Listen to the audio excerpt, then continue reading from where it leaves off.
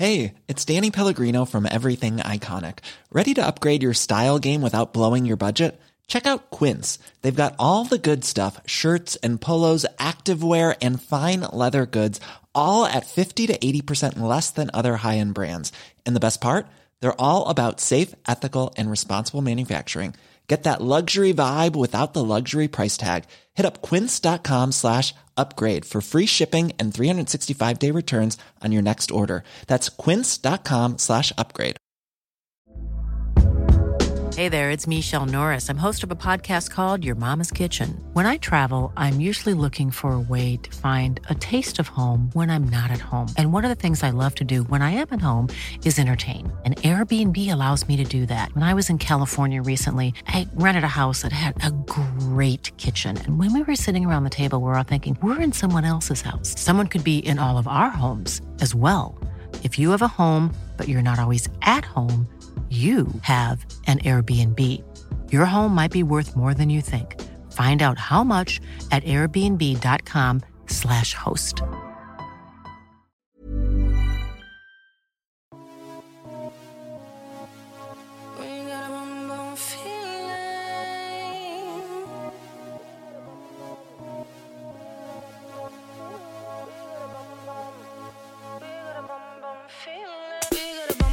Välkomna till Juristpodden med mera. En podd med juridiken i fokus där vi pratar om hur juridiken påverkar oss och vart. Juristpodden med mera startades av Left Lawyers och vi som driver Left Lawyers är två vänsterhänta jurister, Katti Hamilton och Fahima Adem. Välkommen Amanda Ikes till Juristpodden. Du har ju försvarat den så kallade Arboga-kvinnan, Johanna Möller, i det uppmärksammade sommarstugemorden. Har du möjlighet att berätta lite om det fallet och vad som hände? Ja, men det stämmer. Jag var försvarare för henne och det uppdraget är nu slutfört här i den här månaden faktiskt. Det var ju en förhandling som pågick för ett år sedan i tingsrätten och då hade det pågått i 9 månader förundersökningen då från augusti 2016. Så det har hållit på under lång tid. Det har varit ett stort och uppmärksammat mål som utvecklades till 2 mål. Det blev misstänkt för 2 mord. Så det var fråga om 2 parallella mordutredningar. Varför blev det 2? Ja, det var en händelse 2015 med hennes make där han avled. Och det blev ett eget mål. Och sen var det händelsen 2016 när hennes pappa dog och mamman attackerades. Som då var det hon blev häktad för. Men vad tror man att Johanna Möller har gjort? Vad är det som är bevisat i det här målet? Ja, hon är dömd av tingsrätt och hovrätt för mord på sin pappa och mordförsök på sin mamma. Men hon är frikänd från misstanken om anstiftan när det gäller mord. Det hon var misstänkt av för gällande maken, det var ju inte utrett hur han dog, så det är ju inte fastställt att det är något mord utan han kan ha dött på naturligt sätt. Mm. Men vad tror du utmärker det här fallet från andra fall, liknande fall i Sverige? Varför blev det här så chockartat och stort uppmärksammat?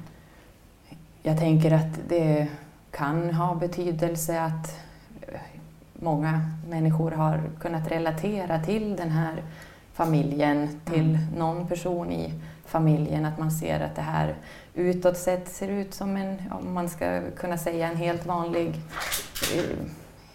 familj. Det finns ju de har ingen kriminell bakgrund i den här kärnfamiljen. Och jag tänker, händer det gängskjutningar i något kriminellt nätverk så tror jag många tänker att det där skulle aldrig hända mig. Och även med andra typer av mål som kanske inte kommer så nära inpå. Just det. Det här tror jag har påverkat många för att det kom kanske från ingenstans. Ingen förstod varför det här hände. Mm. Och sen växte det allt eftersom också och fick mer och mer intresse. Just det. Och att min klient var redan uppmärksammad i media av andra anledningar och det fick koppling till det här. Och jag tror att det var ett intresse på flera håll. Att det blev... Ja.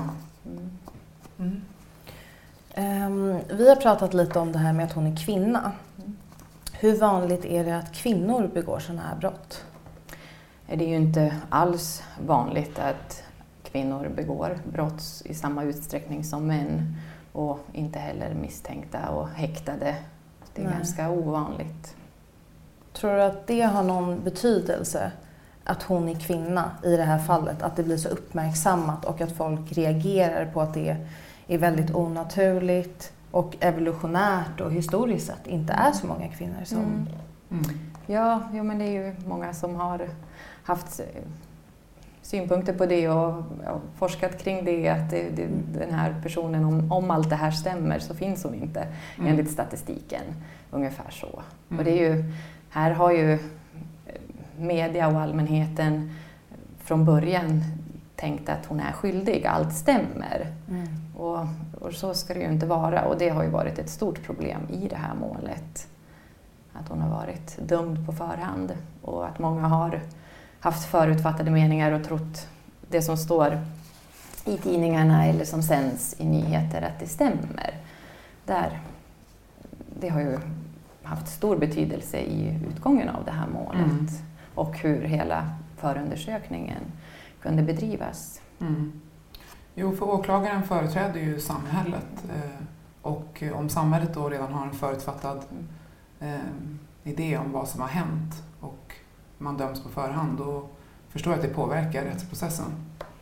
Eller präglar den åtminstone. Ja, och det tänker jag att det ålägger media att ha en viss försiktighet för att det finns ett så stort ansvar i vad som kommer ut. Just det. Och att man är försiktig i hur man rapporterar. Givetvis finns det ett nyhetsintresse, men det måste finnas någon balans. Och det måste också poängteras att det är bara misstankar.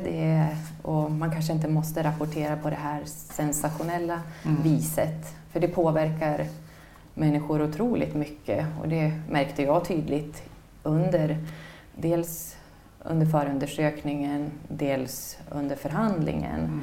I hur många förhörspersoner hade påverkats och tagit del utav mediebevakningen och även tagit del utav förhandlingen innan sitt eget förhör. Och det får man ju vanligtvis inte göra.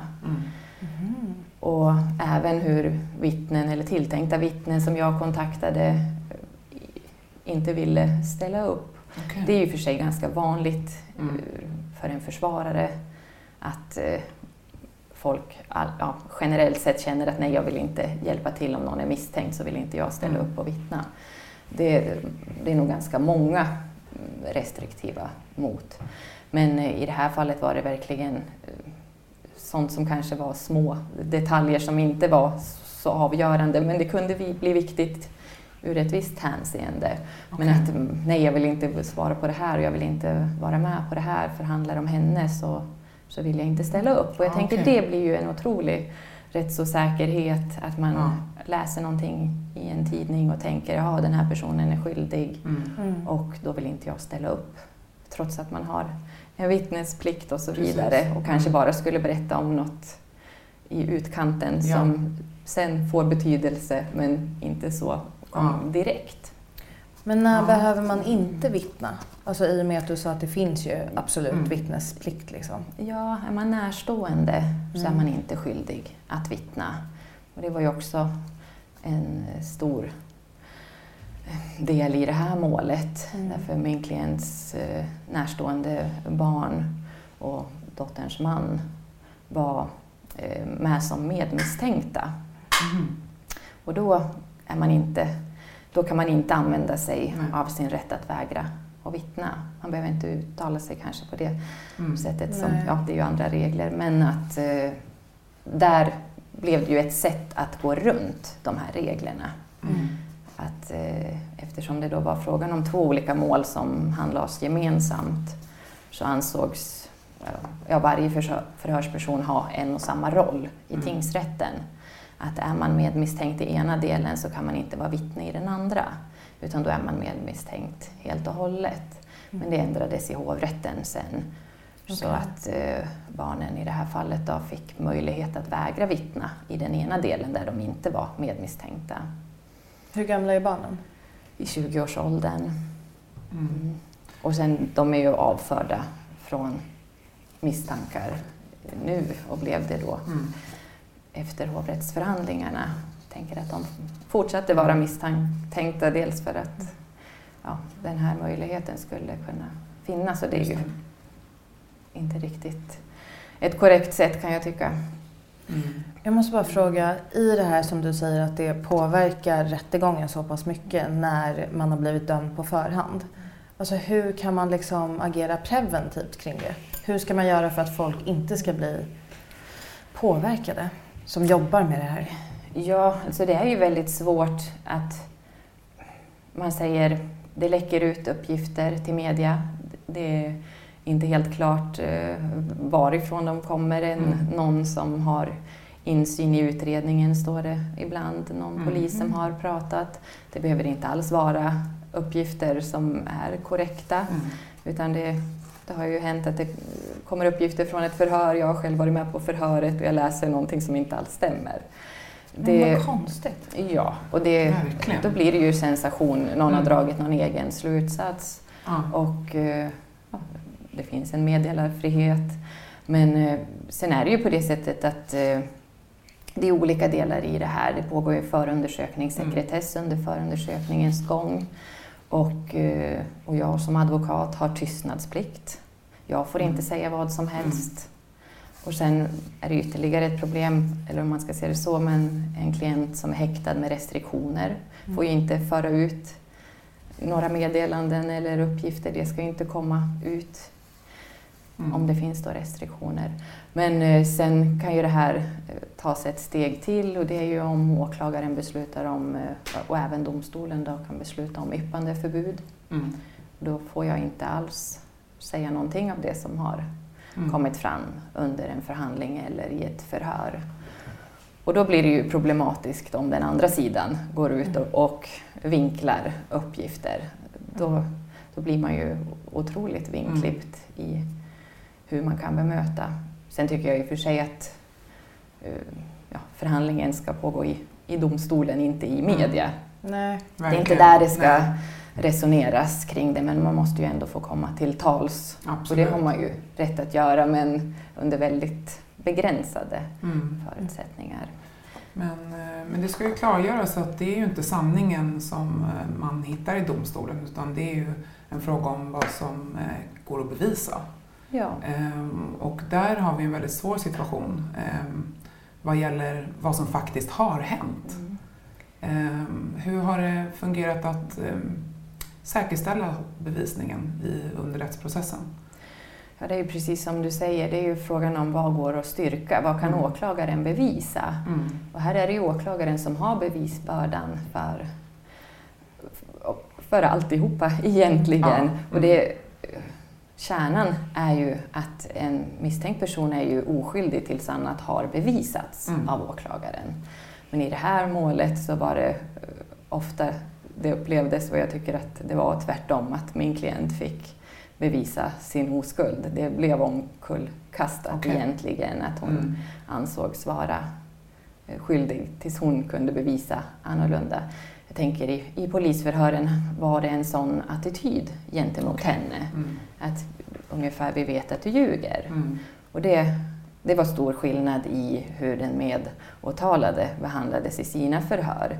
Allt finns ju inspelat på video, så det går ju att ta del av det, inte bara den skriftliga delen, utan där ser man ju då hur det läggs fram och hur polisen ifrågasätter eller inte ifrågasätter, stryker medhårs eller inte. Så han uppfattades mer trovärdig helt enkelt under rättsprocessen? Nej, de ville nog gärna tro på honom, så uppfattade jag det. Och han ändrade sig otroligt många gånger i sina förhör. Och ändå så blev det okej. Ja. Men alltså, för hon ändrade ju sig också, Johanna. Vad tror du rätten liksom har tagit ställning till när de har bestämt sig för att han är mer trovärdig? Ja, de har gjort en bedömning att han valde vid ett förhör att berätta sanningen och att han sen har stått fast vid det. Men det stämmer inte heller riktigt. Han har gjort justeringar och ändringar i förhören fram till förhandlingen i tingsrätten. Men hans uppgifter stöds ju av teknisk bevisning. Att det har gått till på det sättet som han säger. Han har utfört den här attacken och det stämmer, skadebilden stämmer med hur han visar att han gjorde det här ensam. Och att hans trovärdighet stöds väl av att det finns teknisk bevisning. När det och vad innebär det då? Teknisk bevisning? Om han säger, jag hugg på det här sättet, sen gjorde jag så och sen hände det här. Och det stämmer då med den dels skadebilden som finns, men också övrig DNA och annan teknisk bevisning som fanns på platsen. Och hur det såg ut i rummet och sådana saker. Att han, det stämmer. Det är fastslaget att han har gjort på det här sättet. Och det är ingen som ifrågasätter det. Men då har man också tyckt att han är trovärdig i övrigt när han då skyller på min klient där det inte finns någon bevisning överhuvudtaget. Det finns ingen teknisk bevisning mot henne. Det enda som finns är indicier och så hans uppgifter. Och en medgärningsmans uppgifter måste man ta med otroligt stor försiktighet.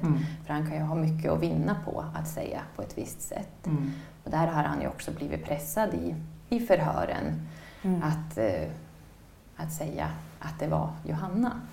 Och det säger han själv. Varför vill ni att jag ska säga att det är Johanna? Okay. Jag tänker till slut, det kan man ju spekulera hur mycket som helst i vad det är som pågår. Jag tänker just när en person är häktad, det gäller ju generellt för alla, inte bara i det här målet, men både Mohammed och Johanna har ju varit häktade under otroligt lång tid med restriktioner.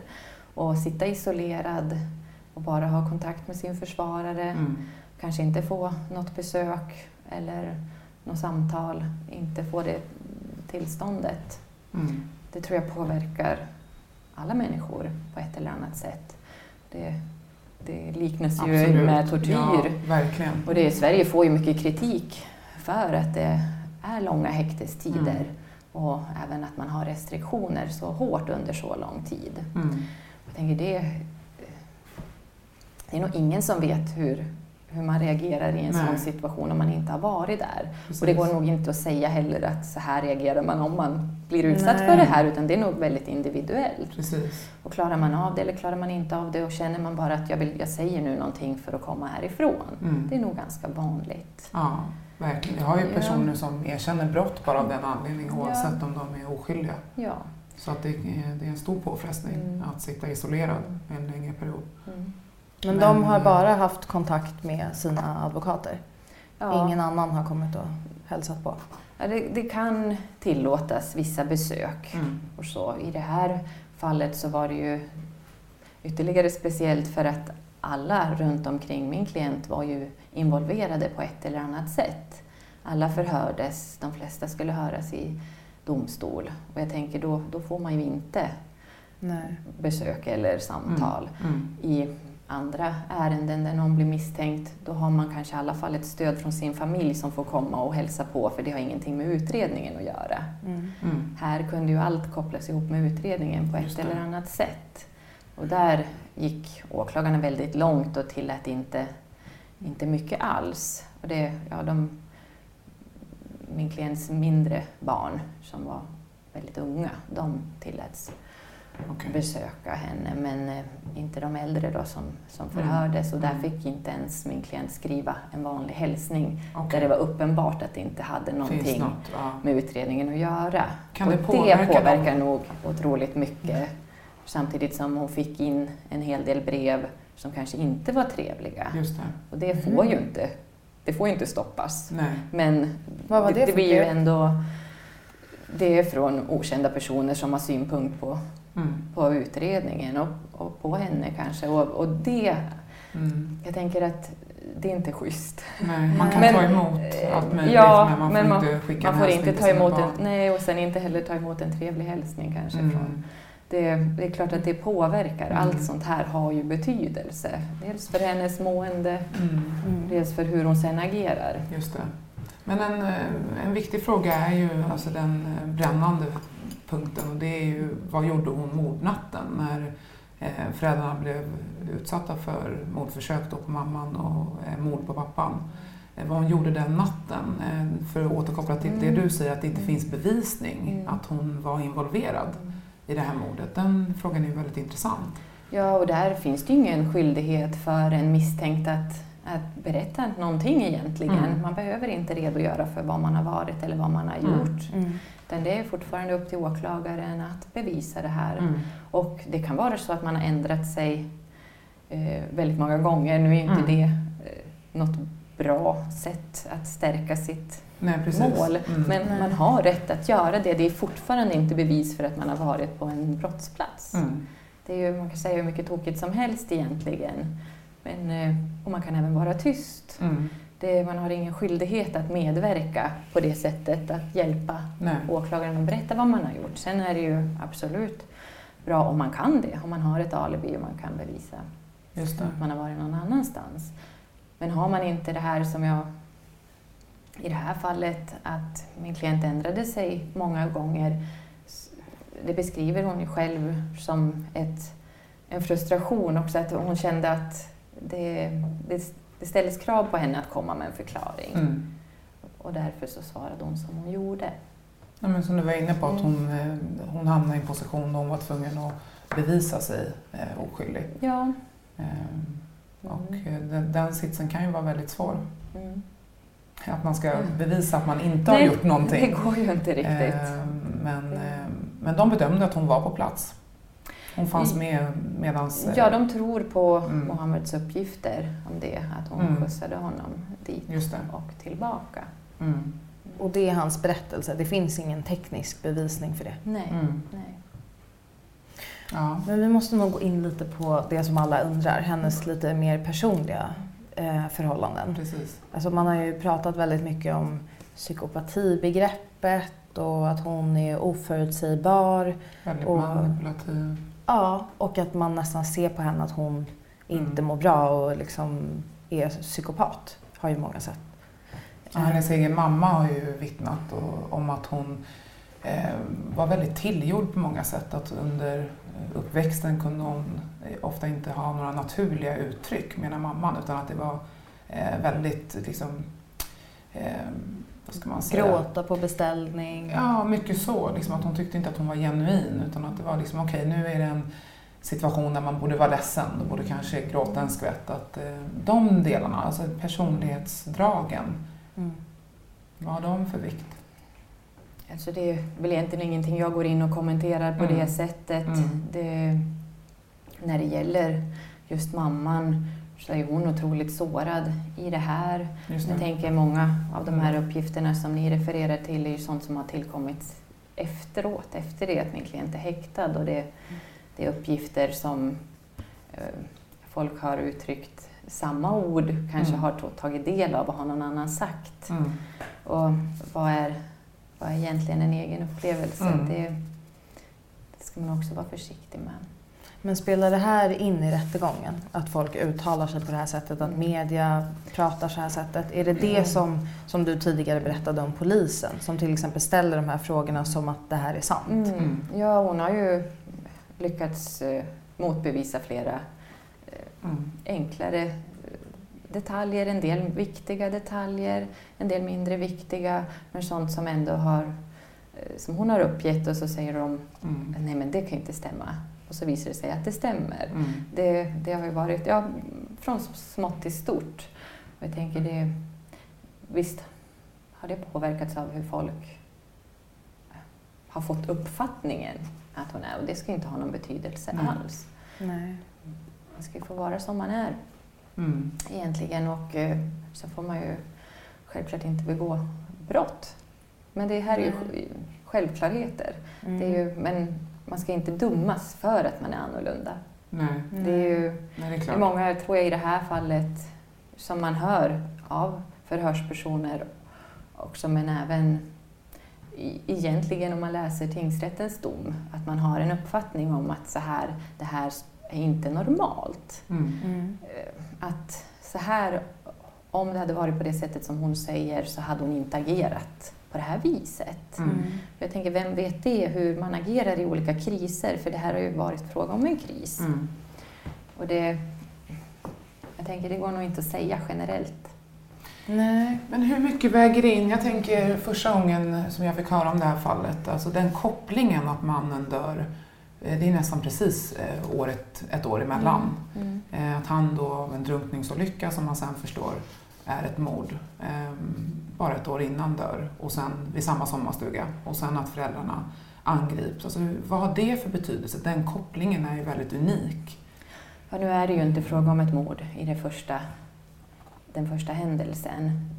Det är ju fortfarande oklart hur han dog, om det var en drunkningsolycka eller vad det var som hände. Det är ju inte utrett. Nej, just det. Så det är ju i tingsrätten döms hon för anstiftan, men i hovrätten frias hon. Ja, precis.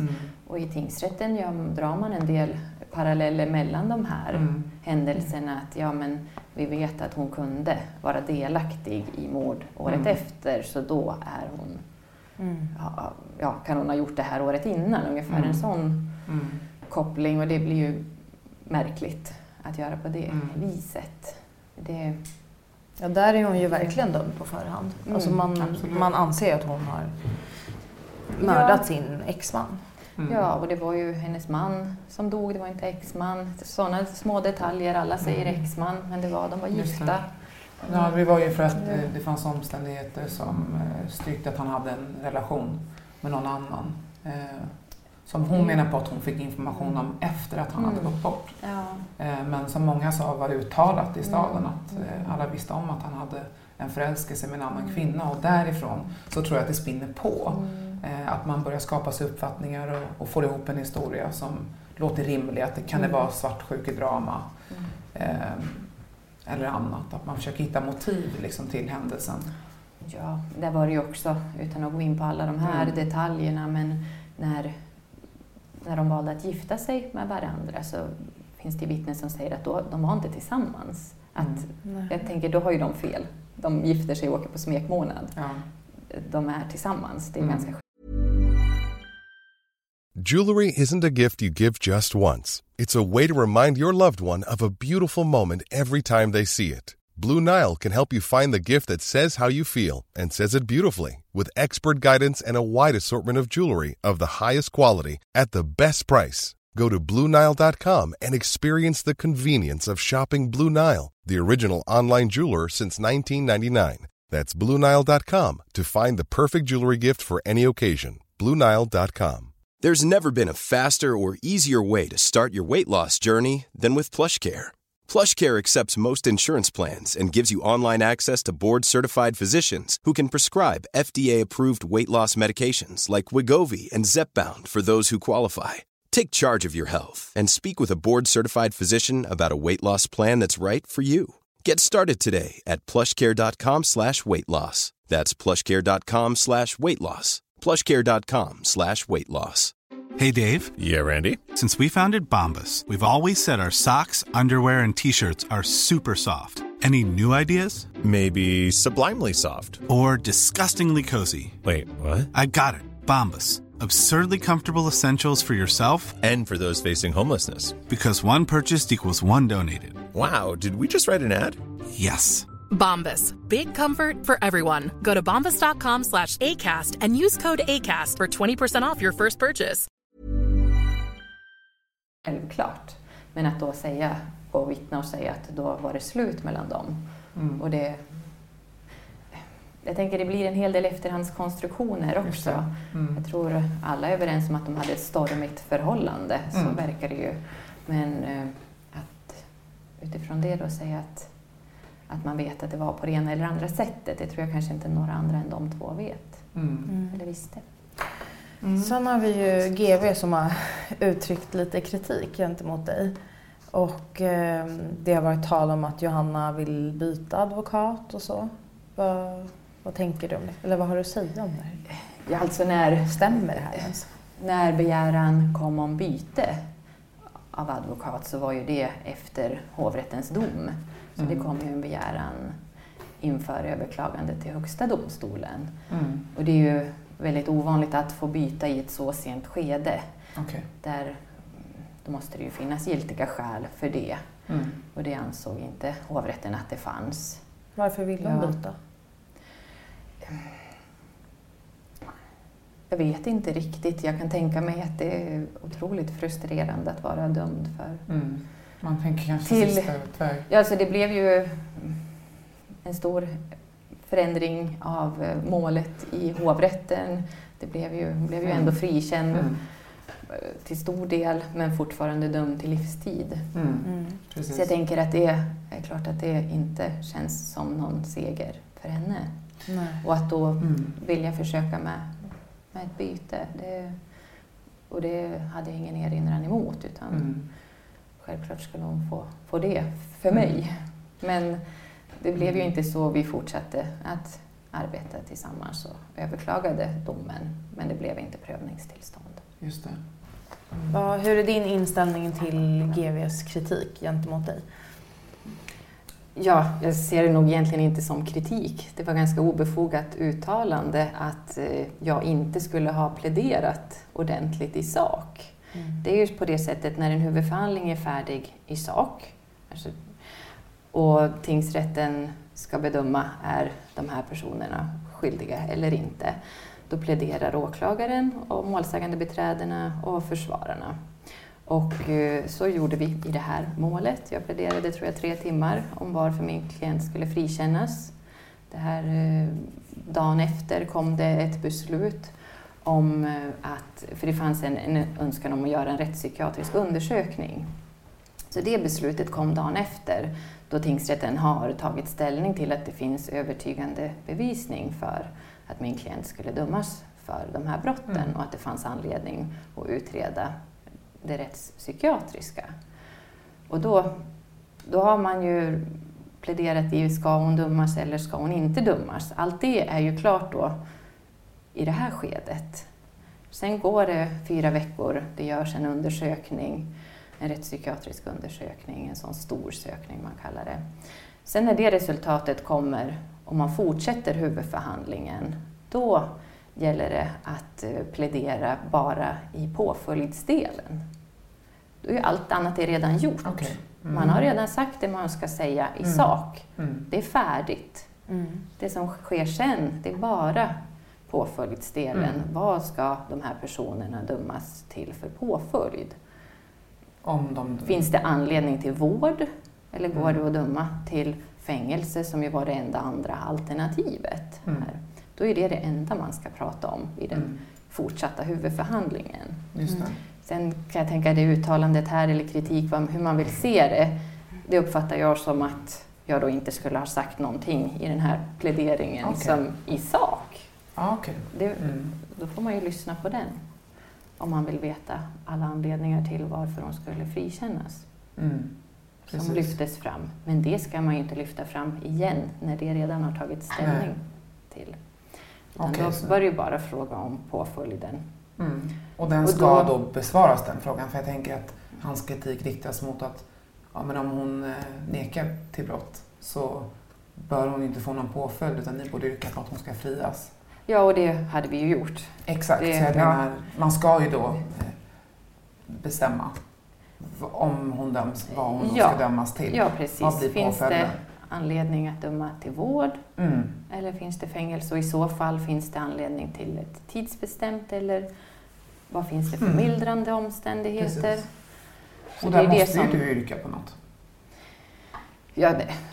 Ja, man får ju lov att lyfta fram allting som finns som är till fördel, men det är ju väldigt begränsat. Det var ju inte mycket då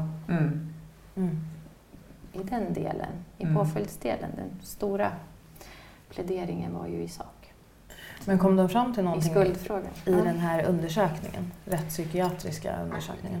Den är ju fortfarande till stor del sekretessbelagd. När får man veta? Ja, precis. Ja, det finns ju vissa delar som går att begära ut som är allmänna, men en hel del som är sekretessbelagt, så det svarar jag inte på. Men vi kanske ska gå in lite på det. Alltså, vi är ju båda jurister, så vi har ju koll på stämpling och anstifta, men kan man bara lite kort berätta vad är det för skillnad? Ja, om man säger stämpling då handlar ju det om att man försöker förmå någon. Att man försöker anstifta någon.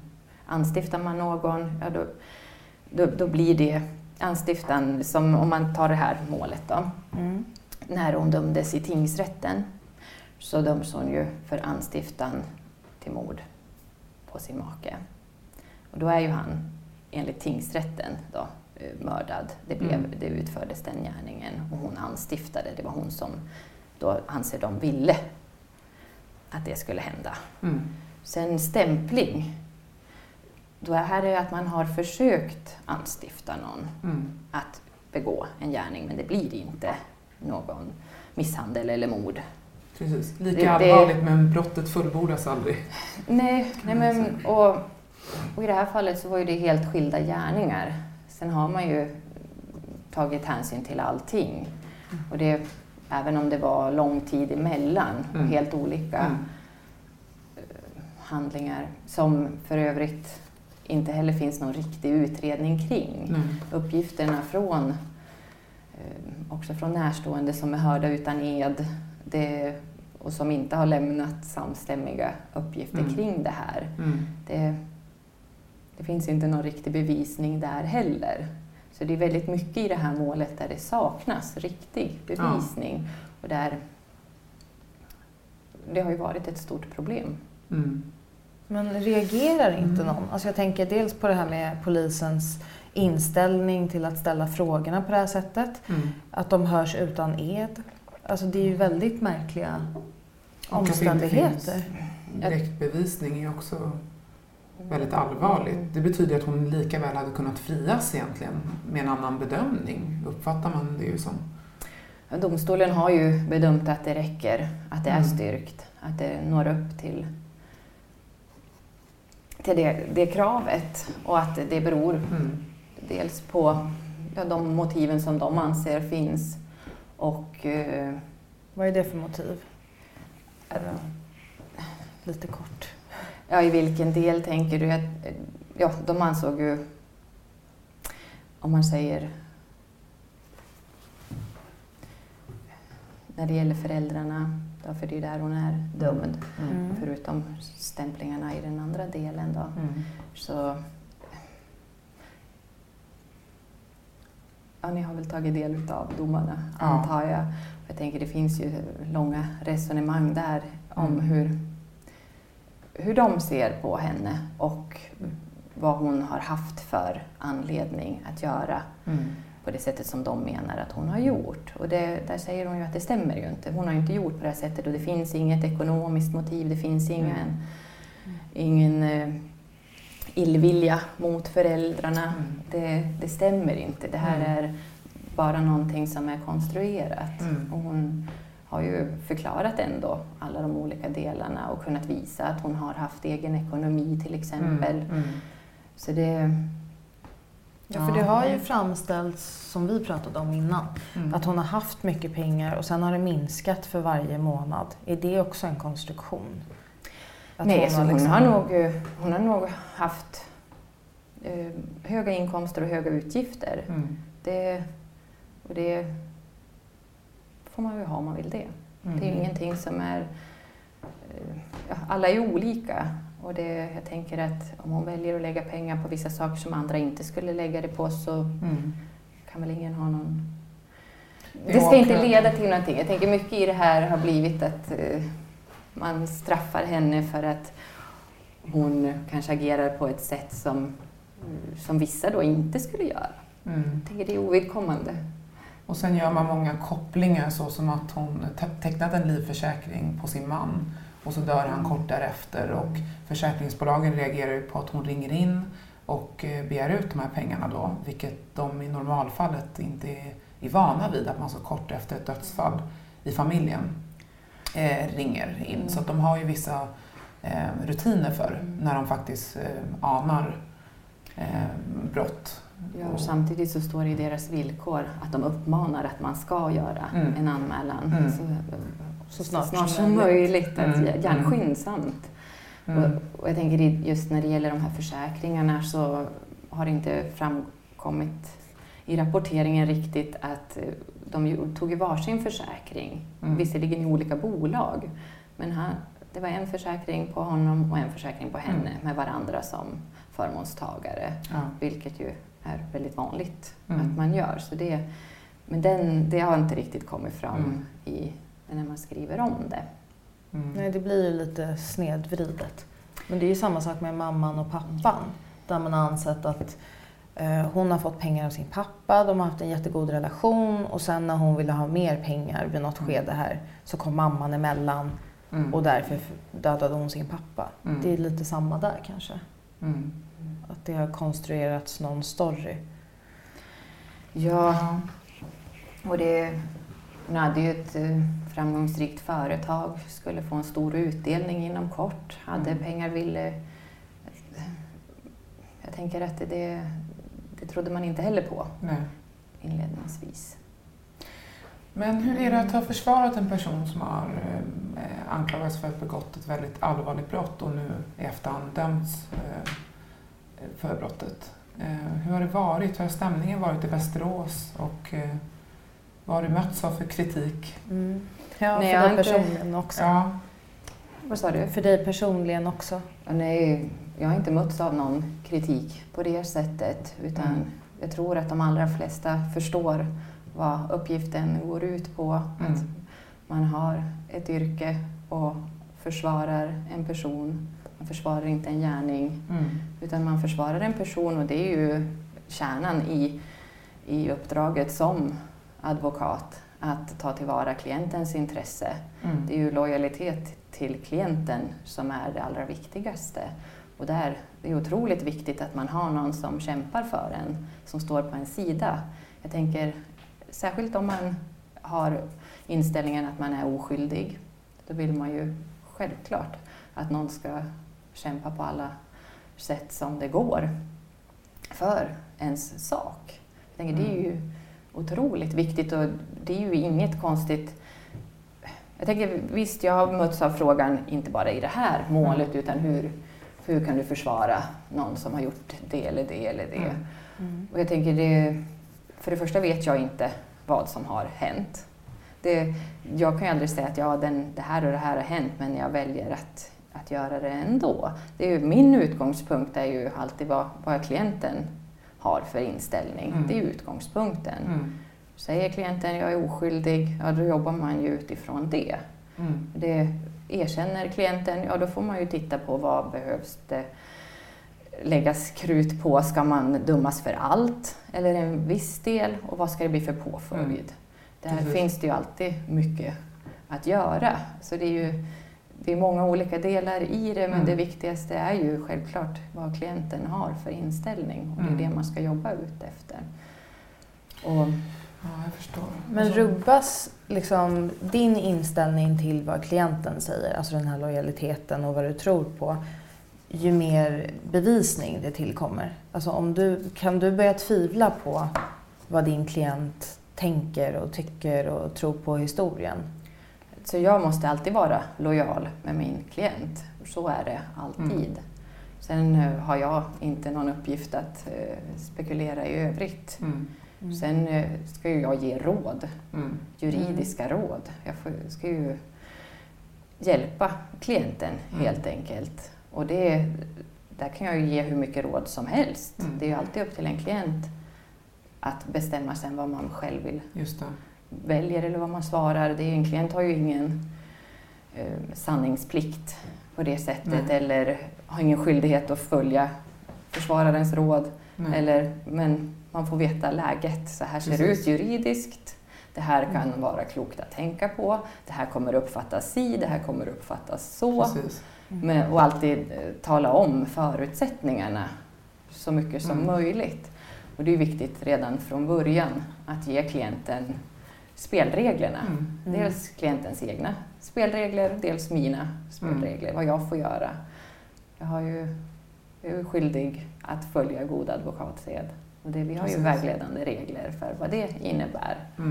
Och det är viktigt att klienten känner till det från början också. Hur kan vi jobba tillsammans? Vad är samarbetet? Vad är det hur ska vi kämpa? Sen är det ju, jag tror det många tänker på är ju att när allvarliga brott har begåtts så är det ju få personer, antar jag rent statistiskt, som erkänner brott. Som står upp och säger, ja men det var jag, det var fel av mig. Och att det är den delen som blir svår, att man känner att okej, du kommer ju in i döden försvara att du inte har gjort det här. Och ju mer bevisen lutar mot att du har gjort det och går att styrka. Det är väl där någonstans man undrar hur en försvarsadvokat rent samvetsmässigt liksom ställer sig när man börjar märka att så här, det här är illa. Det här ser ut som att rätten faktiskt gör en bedömning om att personen har begått brottet. För man försvarar ju som försvarare inte brottet utan personen, som du säger. Men att man ändå, den balansgången av att liksom successivt under processen få mer och mer stöd för att det faktiskt ens klients berättelse inte stämmer. Och klienten har ju ändå fortfarande rätten att ha den inställning som den personen har haft. Och då har rätt att ändra sig fram och tillbaka också. Sen är ju inte det att föredra, men det får ju personen göra. Och sen är det ju skillnad, jag får ju inte ljuga. Nej, precis. Jag har ju mina regler, jag får inte främja orätt. Självklart. Så det är ju, mina regler ser ju helt annorlunda ut. Vad händer då om du gör det och det uppdagas? Nej, du kan ju bli anmäld till Advokatsamfundet och bli utesluten eller få en varning eller så. Jag menar, det är ju otroligt viktiga regler att alla följer dem och vet och känner till. Och det här är ju inte alltid helt solklara fall, utan det är ju bedömningar från fall till fall. Inget fall ser ju exakt likadant ut som ett annat. Men jag tänker, där är det en diskussion inom kåren. Och det är viktigt att den diskussionen förs. Och också med samfundet. Att man ändå har en diskussion och vågar fråga. Sen kan det vara problematiskt med tystnadsplikten, hur man ska lägga fram saker och ting. Men att man ändå kontrollerar, det är ju otroligt viktigt. Och förutom tystnadsplikten så är det ju väldigt viktigt med att man gör en jävskontroll. Att man får ju aldrig ta ett uppdrag om man är jävig. Sen kan det ju finnas, där är det ju också olika varianter. Just det, hur långt gången är jävs? Ja, det är också olika i olika, när anses det vara en intressekonflikt, när kan det bli en? Så jag menar, det här är ju en ständig fundering i varje uppdrag. Man får ju aldrig ta ett uppdrag om man inte har rätt till det. Man måste ju också som advokat vara oberoende. Det är ju ytterligare en viktig del.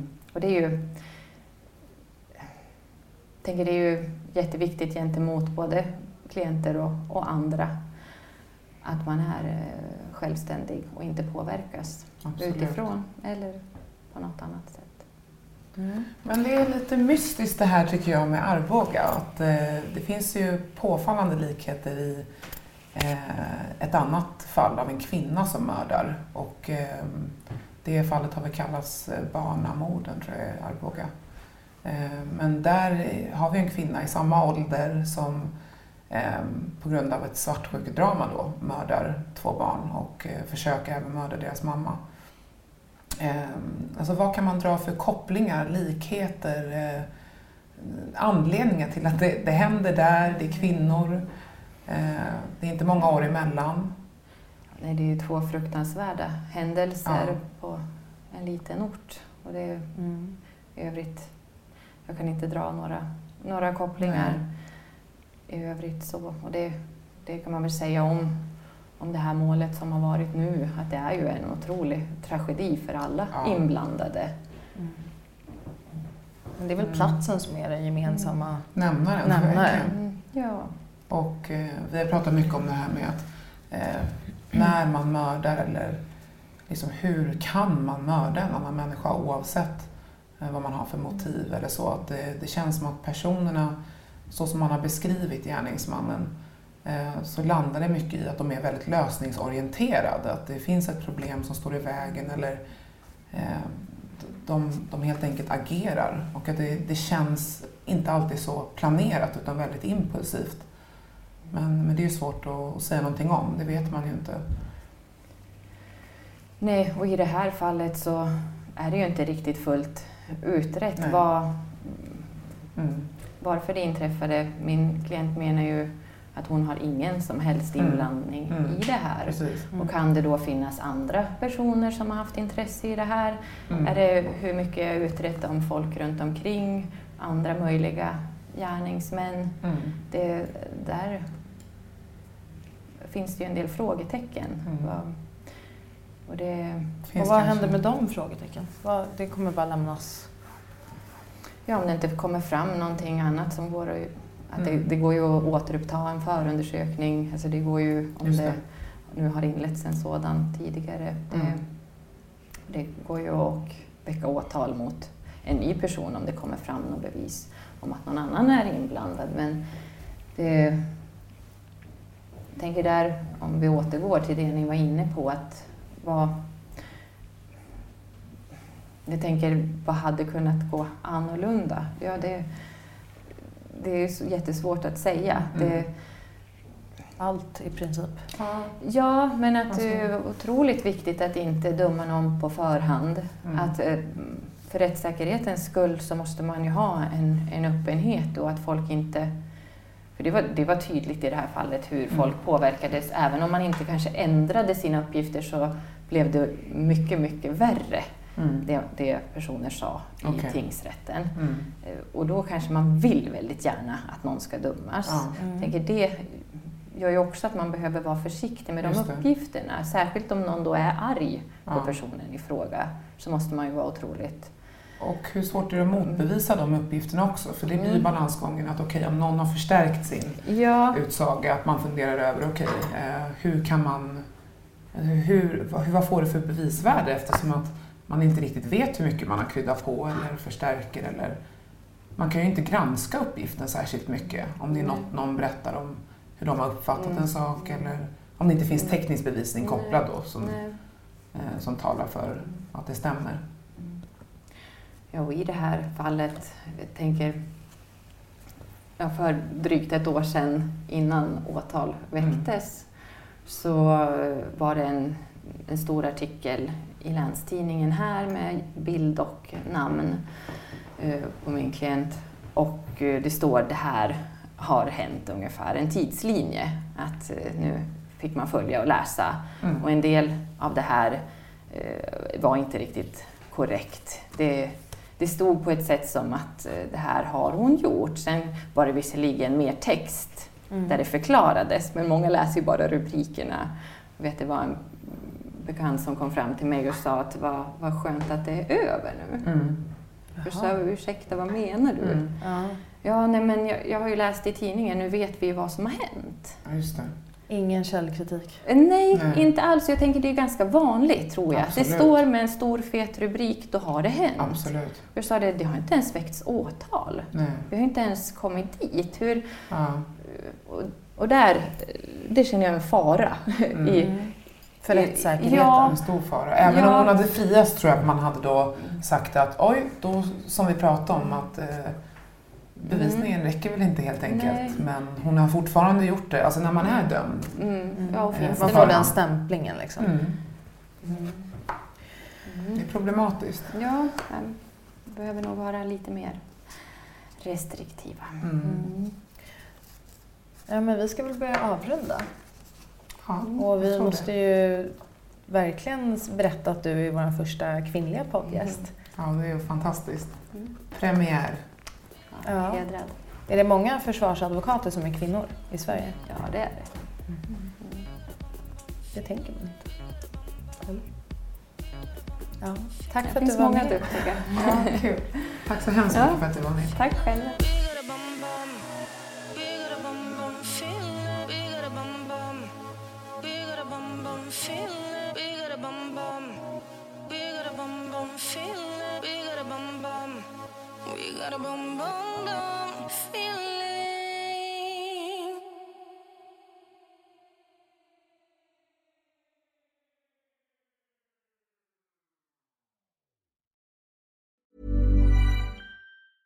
Planning for your next trip? Elevate your travel style with Quince. Quince has all the jet-setting essentials you'll want for your next getaway, like European linen, premium luggage options, buttery soft Italian leather bags, and so much more. And is all priced at 50 to 80% less than similar brands. Plus, Quince only works with factories that use safe and ethical manufacturing practices. Pack your bags with high-quality essentials you'll be wearing for vacations to come with Quince. Go to quince.com/pack for free shipping and 365-day returns. Imagine the softest sheets you've ever felt. Now imagine them getting even softer over time. That's what you'll feel with Boll & Branch's organic cotton sheets. In a recent customer survey, 96% replied that Boll & Branch sheets get softer with every wash. Start getting your best night's sleep in these sheets that get softer and softer for years to come. Try their sheets with a 30-night guarantee. Plus, get 15% off your first order at bollandbranch.com. Code BUTTERY. Exclusions apply. See site for details.